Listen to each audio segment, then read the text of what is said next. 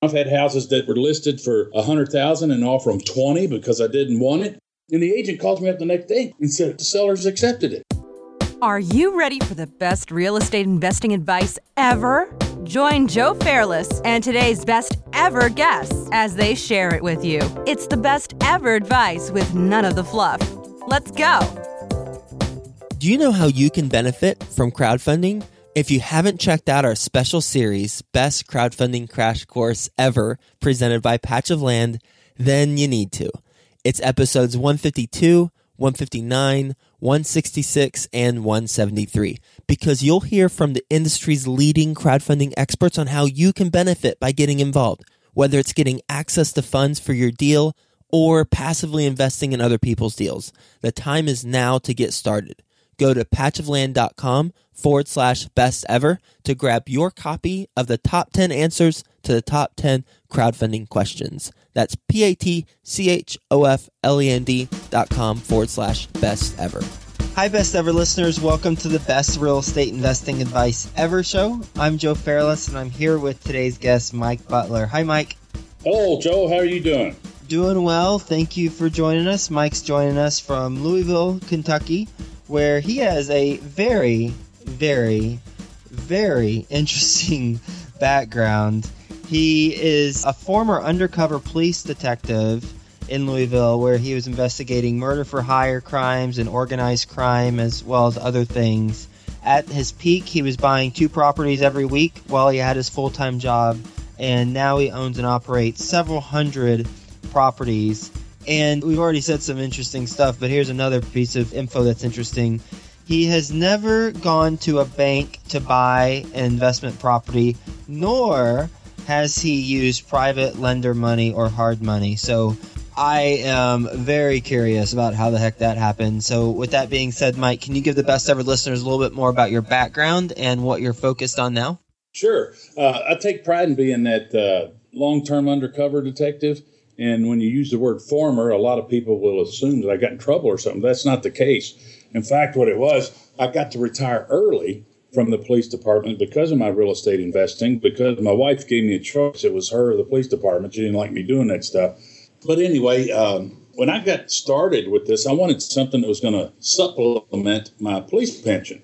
And back then, the pensions weren't that good, and a lot of people would retire. And in Churchill Downs, I just grew up a few blocks from there here in Louisville, home of the Kentucky Derby. Well, these retired police officers, they'd get jobs riding in a golf cart on a graveyard shift making minimum wage. I didn't want to do that. So, and I didn't want to, be a guard at a church picnic or a bank or construction site, because you're trading your hours for dollars. And so without any mentoring or help, just plain old common sense, I thought, well, real estate might be something I might be interested in. And so I began watching studying the market, learning about it, best I could, using classified ads for the most part in the newspaper. And back then, the market conditions are pretty much like they are now, Joe, in that banks wanted 20, 25% down or a little more before they give you a bank loan. Well, I had a huge issue. Okay, my wife's in nursing school. I was married. We got 2 beautiful daughters. And we've got about $1,000 in the police officer's credit union. So there's no way I could do 20 or 25% down. Can you see that? I can see it. Okay, so I still in my gut believed that real estate was my ticket to true financial independence, but no experience. So what I did is I started off with, let's call them fixer-uppers. And for the most part, it's like they were burnout landlords or to settle in a state. And so my people skills were pretty good with interviewing folks and what have you. As a result, I polished that in the police department, being able to interview dirtbags and stuff. And then what I did is I figured out how to get them to tell me what I needed or what I wanted and who they did it with, wherever place they did, where's all the stuff now, how many other ones did they do. And so I kind of polished that, and I just transitioned that into my real estate business, working with motivated sellers. I can tell everyone on the call that the number one common denominator in every deal that I've done involves they all had a motivated seller. And if you can find the motivated sellers, okay, well then true motivated sellers, Joel, will help you put deals together because they need to get rid of that problem too. And I've got a definition, Mike's definition of a motivated seller, if you want to hear that in a bit. Or Yeah. Let's do it. Let's hear it. You want to do it right now? Okay, this is Mike Butler's version. I think it describes it to a T. Okay, a motivated seller definition. Write this down, guys. It's the person with the authority to sell a piece of real estate, and that person has a problem, and selling that real estate will solve all or a major part of their problem. That, my friends, is a motivated seller. You like that? I like it. So how many times you wasted phone calls and your precious and valuable time talking to somebody that's a good Samaritan, somebody at church or a sister or brother, neighbor, all that? Yeah, it just fires you up, doesn't it? How do you identify the motivated sellers? What's your approach? Well, I let out this secret little question here, but this is $1 million phrase, okay? And the reason I can tell you this right now is because you can't use it universally. Remember I talked about how I polished my system on interviewing dirtbags and then transitioned that over to motivated sellers, okay? So you got to build rapport with them first, and that comes in kind of like how to win friends and influence people. But it's kind of like that, but it's a Mike Butler version of that. And here's this magical question. This is $1 million question here, Joel, and I trust you're going to give me credit every time you use it, okay, in your shows. But at the appropriate place and time when you're interviewing, taking that initial call or interview from someone that wants to sell a property, about 2/3 of the way down, you're going to ask them, why are you unloading this house, Joe? Or why are you unloading this property, Joe? And you know what? Isn't the word unloading like a friendly, professional way? Say, I don't pay retail. Okay, yep. Yeah, and so you won't offend them, but I tell you what, if they're not motivated, you will feel like the old Pioneer speakers or Bose speaker commercials or whatever. You'll feel both feet come through that phone and hit you in the head. Because they'll say, I'm not unloading this thing. I just want to sell it. I called you because you buy stuff. You buy real estate. But you'll find out real quick if they're a motivated seller or not. And you know what? And I'm going to switch over here, and it's going to get in negotiation a little bit. But remember that motivated seller, Joe? They got a problem, don't they? Is that right? Absolutely. So if they've got a problem, just like kids, just like a spouse, just like your parents or brothers and sisters, business associates, people, if they've got a problem and you ask them an open-ended question like that, why are you unloading this property? Oh, my gosh, you give them an opportunity to throw up, to get that cancer out of their belly. And they'll go on and on and on and sound like Charlie Brown's teacher and to tell you about 2/3 a bunch of stuff that you don't give a flying rat's kahuna about, but they will tell you a lot more, and that gives you a better understanding. Now, after you release some stress, Joel, how do you feel? Fantastic. Who gets credit for it? Depends on how it happens. Me, or whoever's talking to the motivated seller. So if I give that motivated seller the opportunity to throw up, and they ramble on for either 30 seconds or 7 minutes. Who gets credit for that? Who made them feel better? You do. You get that credit. So now they're going to fall in love with you and build a little bit of rapport. That's just part of it. Can you see that? Does that make sense? Yeah, I could also see the flip side where you're giving them an opportunity to throw up, and throwing up isn't a pleasurable experience for most people, and they're associating the negative feelings of throwing up to being around you. Have you ever come across that? I disagree, and here's why. Okay, and I'm going with I've got another ad that popped up here. That's all right. But anyway, here's why I disagree. Okay, because keep in mind what your competition's doing. Your competition is using a 24-hour answering service, or they got voicemail, or they use something like a pager with some kind of greeting. Leave your name, number, this and that. And if they have a real person answer the phone, Joe, have you ever called one of those 1-900 we buy dirty houses people? Yeah. Okay, so what they ask you, what's your name, what's your cell phone, what's the address, how much you owe on it, and listen to what the seller's saying. The seller's doing this. Mike, 123 Main Street, 1200, 3, 4, yes, no, Chase, Wells Fargo, maybe, I don't know, blah, blah. You see what? Right. Then they might go through a list of 30 questions, but they're never given the opportunity to throw up. Therefore, they're treated like a number on an assembly line. So how do you structure the deals with the sellers so that you don't use bank financing and you don't get private money? Okay, good question there, and that's where we sort of got started and we kind of got sidetracked. Keep in mind, I had less than $1,000 in the police officer's credit union.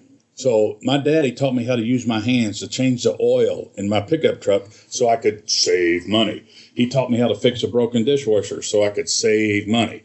That's the rich dad, poor dad story before that book ever came out, okay? And so I learned real quick not to do that. But anyway, I was good with my hands, so I would target the ugly houses like on my old paper route. I had a paper route in grade school, not high school, but grade school and high school both to pay for high school tuition. And I would tell them, I'd say, yeah, I'd like to buy this thing. I can fix it up. But let's imagine having a burnout landlord. Property, is never going to qualify for any kind of first-time homebuyer loan because of the condition that it's in. And it doesn't have to be that bad. And or like settle an estate with a ton of deferred maintenance, what have you. And so they would be open to seller financing, okay? And, of course, they're greedy. So then they'll want a down payment, right? Yep. Here's another phrase for those of you just getting started and still want to use your hands. And I'm going to let you do that on the first few. Then I'm going to break your arm. So then you're going to start writing checks instead of working on houses. But anyway, here's what I would tell them, Joe. If I give you all my money, I won't have any money to fix it up. I can't buy any materials. Does that sound fair? Does that sound like common sense? Yep. So they'd have faith in me that I was capable of probably turning this thing around. But if they took all my money, I can't buy it. So that set the stage for them to work with me better, doesn't it? And sounds like it. And by the way, I got a full-time job. Okay, so I can't work on this full-time, so it's going to take me several months to get this thing, although I could knock it out in 13 days. But anyway, I tell them it takes several months before I could get this turned around. And so I would always ask them, I said, and no payments for 12 months. Now what'd they say? I don't know. What'd they say? Yuck. They just frown, don't they? So how do you respond or reply to that? Well, I'll tell you what here, Ralph, look, just got a little money and I need all of that for materials. And it's going to take me some time to put this together, get it back, and then get the thing rented. I'm going to have to cut the grass, the materials. I'm not going to have any income for a while, and I'm going to go way in the hole. So I'm going to need 12 months with no payments to help get me caught back up and back in the driver's seat. Now, most of the time, they'll cringe at the thought of 12 months. And guess where they'll go to? What's splitting it down the middle? Right. 6 months? Remember that old saying? If you shoot for the moon, if you fall short, are you a loser? No, you're not a loser. You're just a star.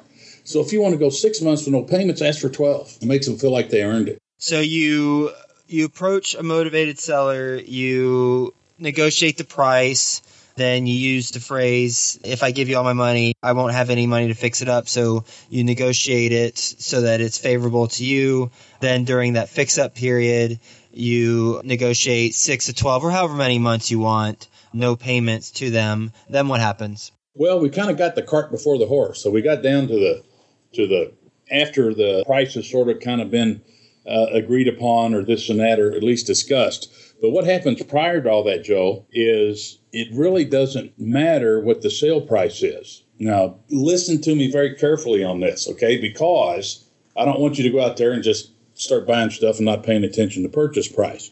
But here's the method to Mike's madness here. People will call or fill out my forms on our website to buy their house or their property. And they'll always get this question, Joe. They'll say, well, how much do you pay? All these other ones will do like 80% of market value minus repairs and this and that. Somebody else says 70%.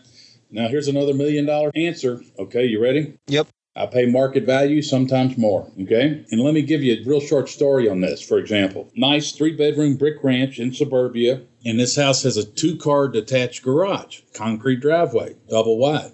Real nice bread and butter, cookie cutter rental, okay? So I go over and talk to Bill and Ethel, or whoever they are, and Bill's stuck on a sale price of $125,000. And he just won't budge. And I'm banging my head against the wall. He's motivated. Everything else fits, but he just will not budge on $125,000. So then I asked him. I said, Bill, why are you stuck on $125,000? And he walks me to the front door and he points across the street. He says, see that house over there? Yeah. He says, that one's just like mine, and it's got a carport, and mine's got a 2-car garage. And they sold their house for $115,000. So long-term neighbor friends, basically in whatever, some kind of grudge match maybe, or I can one-up you, good old males wanting to be the best. Right. And so he's stuck on $125,000 for that reason right there. And I said, okay, so now I understand, Bill. How about this? How'd you like me to give you $130,000? What do you think he said then? He would be ready to get out of there and sell it to you. Did he smile? Yeah, he was like wanting to do a Toyota happy dance. Can you see that? Yep. He wanted 125, and I'm going to give him 130. Now, let me take this to the ultimate extreme just for training purposes, okay? What if I could give him $130,000 for that house, and I'll pay him $1 a year until it's paid for? Does that make sense? You'd be all right. If we get to control the terms, does it really matter what the sale price is? Not in that scenario. Okay. Yeah. So that's pretty cool. So you could give them 150 for it. Of course, your property taxes would be based on that probably. But just this week, in fact, I'm doing one today. This is unbelievable. This is how motivated folks can be. Got a fella who's got a nice 4-bedroom, 3-bath brick home with a 2-car attached garage. And he wanted me to buy his house because he was buying another one. And he had one of those 5-1 arms or some kind of adjustable thing, and I didn't want to take no part of it, okay? And I told him, I said, James, if you'll go and refinance that thing and get a low 30-year fixed rate, I'll buy it. Well, guess what the bozo did? He went and refinanced it, got like 3.25% fixed for 30. Called me back and said, I did it. I'm ready to sell. So I jumped that loan. And that one's happening right now today. We'll be closing on that. Let's see, what's today? Wednesday? It could happen before Friday, maybe the first part of next week. Already got a tenant in it, too, because he had moved on and bought another home. Isn't that neat? So you constantly are looking for motivated sellers. That's clearly, as you said, the number one common denominator across the board for all your properties, right? Yes. If they're not a motivated seller, move on. I imagine this is probably going to tie into the answer to this question or what we've been talking about, but I'm asking anyway. What is your best real estate investing advice ever? I'm going to say education. There's a couple of things here, okay? When it comes to housing in America, I mean, that's up there with religion and cherry pie and baseball and all this and that. Very, very precious. There's the, fair housing laws. There's all kinds of government regulations, federal, state, and local. So you got to stay on top of that, okay? And where a lot of gurus, okay, will drop the ball is they will school and train new investors and just totally ignore fair housing. And buddy, you better be on top of that. So how do you get fair housing training? Well, I've got a little class on that, but if you belong to any local RIA group or check out your local board of realtors, they'll let guests go in there and take a fair housing class. So that's number one. And you're going to combine that with education. Okay. So just imagine getting 30 years of experience crammed up into a home training system. Look at all the potholes and the pitfalls and the school of hard knocks that you're going to bypass. And don't forget about my book if you want to do that. I mean, just imagine.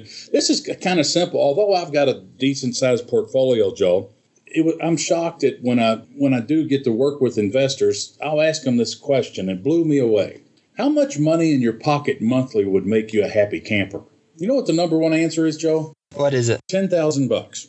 And majority of folks say $10,000 will let me do what I want in life and pursue the passions that I want, and that's all. They don't want to make $50,000 a month and not have time to fart. So, but in order to get that $10,000 a month, just imagine this: 20 nice rental houses that rent for $1,000 a month paid for. That'll put $10,000 a month in your pocket, unless you're in California or Chicago or someplace where the property taxes are more than the house. But that's pretty simple. So education. Get in touch with those fair housing laws. Stay up on top of that. Government is your partner here, whether you like it or not. As you grow your business, you want to look at asset protection, privacy. And, if you've got something, everybody on Jerry Springer, they got all those attorneys want to help us find somebody to sue. And if you use the word landlord, oh, my gosh, what kind of pockets do they have, Joe? Right. Yep. Large ones. Yeah. What about real estate investors? What kind of pockets they got? Large ones. I got a follow-up question for you. Sure. So I just want to make sure I clearly understand your business model. So you find a motivated seller, you agree to the terms, you fix it up, and then once you fix it up, what do you do with it? Do you sell it? Do you find a buyer for it? What's your model? Okay. I've got to make one little adjustment with what you shared there. When I got started, I did fixer-uppers. Today, no more. Okay? Okay. A fixer-upper to me is painting carpet. Maybe a mechanical or something, electric, a roof or something like that. None of that stuff of moving walls and putting in skylights and all that stuff. So everything's got to have a motivated seller, and we use a website to drive them here. 98% of my business comes in off the website, and they got to have a motivated seller. Now, I focus more on terms than anything, and the style of the property. I want low maintenance that are very, very like one-story brick ranches next to no maintenance. You can make those things pert near maintenance-free on the outside with today's materials and things like that. So I like to have that, a good location. And then everything that I do today, Joe, goes into my self-directed Roth IRA. And if you don't have one of those guys, you need to get one yesterday or last week. And because, long story short on that, your self-directed Roth IRA can buy real estate as an investment. And do you want to pay taxes on the seeds or pay taxes on your crops? How about paying taxes on the seeds? So you open up a self-directed Roth IRA with after-tax dollars, and all the profit that grows in there is tax-free. There's a lot more benefits than that, but the traditional IRA is a tax-deferred program. So be careful about learning about that stuff. But once again, education, it's always got to be there. Education and knowledge is what's going to give you power. And implementation, practice, you're going to make some mistakes out there. Hopefully they're little ones, but you got to practice and go out there and do that stuff. Going back to the model, so you find a motivated seller, you focus on the terms, you find a low-maintenance property, a good location. So once it qualifies, you do seller financing with the seller, and then so you have whatever down payment, if any, and then you, keep it for a long-term hold? Is that the approach? There's four or five exit strategies that I have, Joe. Okay, most of the time, if it fit everything that you just described, that's a buy and hold. So what I have done here in recent years since everything crashed is I'm cleaned up my portfolio. So I'm getting rid of properties that are not in my backyard. I want to condense and have all my properties in one county right here in Mayberry, Kentucky. So I use one court system, one legal team, and as far as the licensing for the trades and all, not have to deal with landlord-tenant laws in other states. So if it fits my criteria, it's going to be a rental, okay? Now, you need to know what you're going to do with the property before you make your offer. We've got exit strategies, and I'll go through them very quickly with you. Number 1's wholesale. Number 2 is wholetail. Number 3 is to wholesale and seller finance to an investor, not to an owner-occupant. The other one would be buy and hold. And then lastly would be retail. And I'm not a fan of retailing in today's market. Got it. Okay. Fair enough. So you have multiple exit strategies and multiple approaches depending on the deal that comes across your desk. Yeah, and see where it fits and how many of those that'll fit in. Back when I was really burning it up, buying a bunch of stuff, Joe, I recall I had like 24 properties in the pipeline I had contracts on I've not closed on yet. And then as you become a good buyer, you'll get folks, other investors come up and want to get some of your crumbs. So if you got 24 in the pipeline or 17 in the pipeline you haven't closed on yet, maybe you take your 5 bottom ones and you wholesale them for $5,000 extra. Here, give me $5,000. I'll let you have this deal. And I would do that every month. And I've just gotten, I guess with the little age, you get a little wiser, you work smarter. And I want to give you an investor pledge, Mike Butler investor pledge for all your listeners. You ready? Okay. Okay. How many times have you gone out and looked at a property and walked away and said, no deal here? Have you ever done that? Yeah, I think there's always an opportunity for a deal. It just depends on if they're willing to, go in with the terms that I want. Okay. I can recall I did that, but back around 1991, I implemented my own Mike Butler investor pledge. And here's the way it works. Okay. I promised to myself and my family from this point forward to make an offer on every property that I take time out of my precious day to go view. To make an offer, even if ridiculous. Okay. I have to remind myself of my own investor pledge. Okay. But long story short, if you're going to do this stuff and go out there and look at a property, don't walk away and say there's no deal here. I want you to make an offer on it, even if ridiculous. And once I implemented that and stuck to it, what it's going to do is cause you to focus more. It's going to cause you to stop wasting your time. And you know that if you're going to drive out there and look at that thing, you're going to make an offer, even if ridiculous. And I've gotten free houses that way. I've had houses that were listed for $100,000 and offer them $20 because I didn't want it. It was listed with a real estate agent, Joe, and the agent calls me up the next day and cusses me out and said, "I didn't know this, man. If I'd have known that, I'd have bought it myself." But the sellers accepted it. Crazy things like that. I know we're pushed on time, but as you can tell, I'm just passionate and excited about helping folks discover opportunities and things that I never had growing up. And if I can do it, you can do it too. And definitely agree. And I love the passion, that's for sure. Are you ready for the best ever lightning round? Yeah, let's have at it. First, a quick word from our best ever sponsors. Crowdfunding. You've heard about it, and now it's time to learn about it. Our best ever sponsor, Patch of Land, is a leading expert in the crowdfunding space, and they've got all the answers to your crowdfunding questions. Go to patchofland.com/best ever and grab your copy of the top 10 answers to the top 10 crowdfunding questions. That's patchofland.com/best ever. Okay, Mike, best ever book you've read. My own, Landlording on Autopilot. #1 bestseller business book on Amazon. Get it, you'll love it. Best Ever listeners, I know you like audio, so you can go to freebesteverbook.com and get a free audio version of a book that you love. Best ever personal growth experience and what you learned from it. I'm going to say those success seminars that they used to do years ago, where they bring in highfalutin celebrities and get you all pumped up to go out there and become a Donald Trump. And what did you take away from it? That life is the journey, and your success is the journey. It's not at the end of it. Best ever success habit you practice. Making offers, that's when you make your money. Best ever deal you've done. A combination of getting houses for free and real estate for free, and it almost always happens with buying in bulk. You heard the old saying, it's cheaper to buy eggs in the country or buy in bulk. Well, make an offer on 9, 10, 12 properties and make them throw a couple of them in there for free. Best ever project you're most excited about right now. E-commerce. Best ever way you like to give back. Doing what I'm doing now and live training events and coaching, mentoring. Best ever quote. Knowledge is power. And what would you say is the biggest mistake you've made in real estate? Education. What do you mean by that? I started out with no mentor, no coach, not knowing there's any gurus or RIA groups or anything like that. And I made a lot of mistakes along the way. And so after I got educated and learned, I sure would have had a lot fewer school of hard knocks had I got educated first. Or along the way, I'd say. And lastly, what's the best ever place to reach you, Mike? Hopefully on a cruise ship in the middle of the ocean, but I love doing cruises. But just at MikeButler.com. Mike, thank you so much for being on the Best Ever Show and sharing your best ever advice with the Best Ever listeners and talking about your approach to finding motivated sellers, having those $1 million questions that you mentioned, one of them being, if I give you all the money, I won't have, or this isn't a question, it's a statement. If I give you all my money, I won't have any money to fix it up. The question of, why are you unloading this house or property right now? And that's actually a question I'm going to use on a 130 unit portfolio that I'm negotiating this week. So thank you selfishly for that. I appreciate it.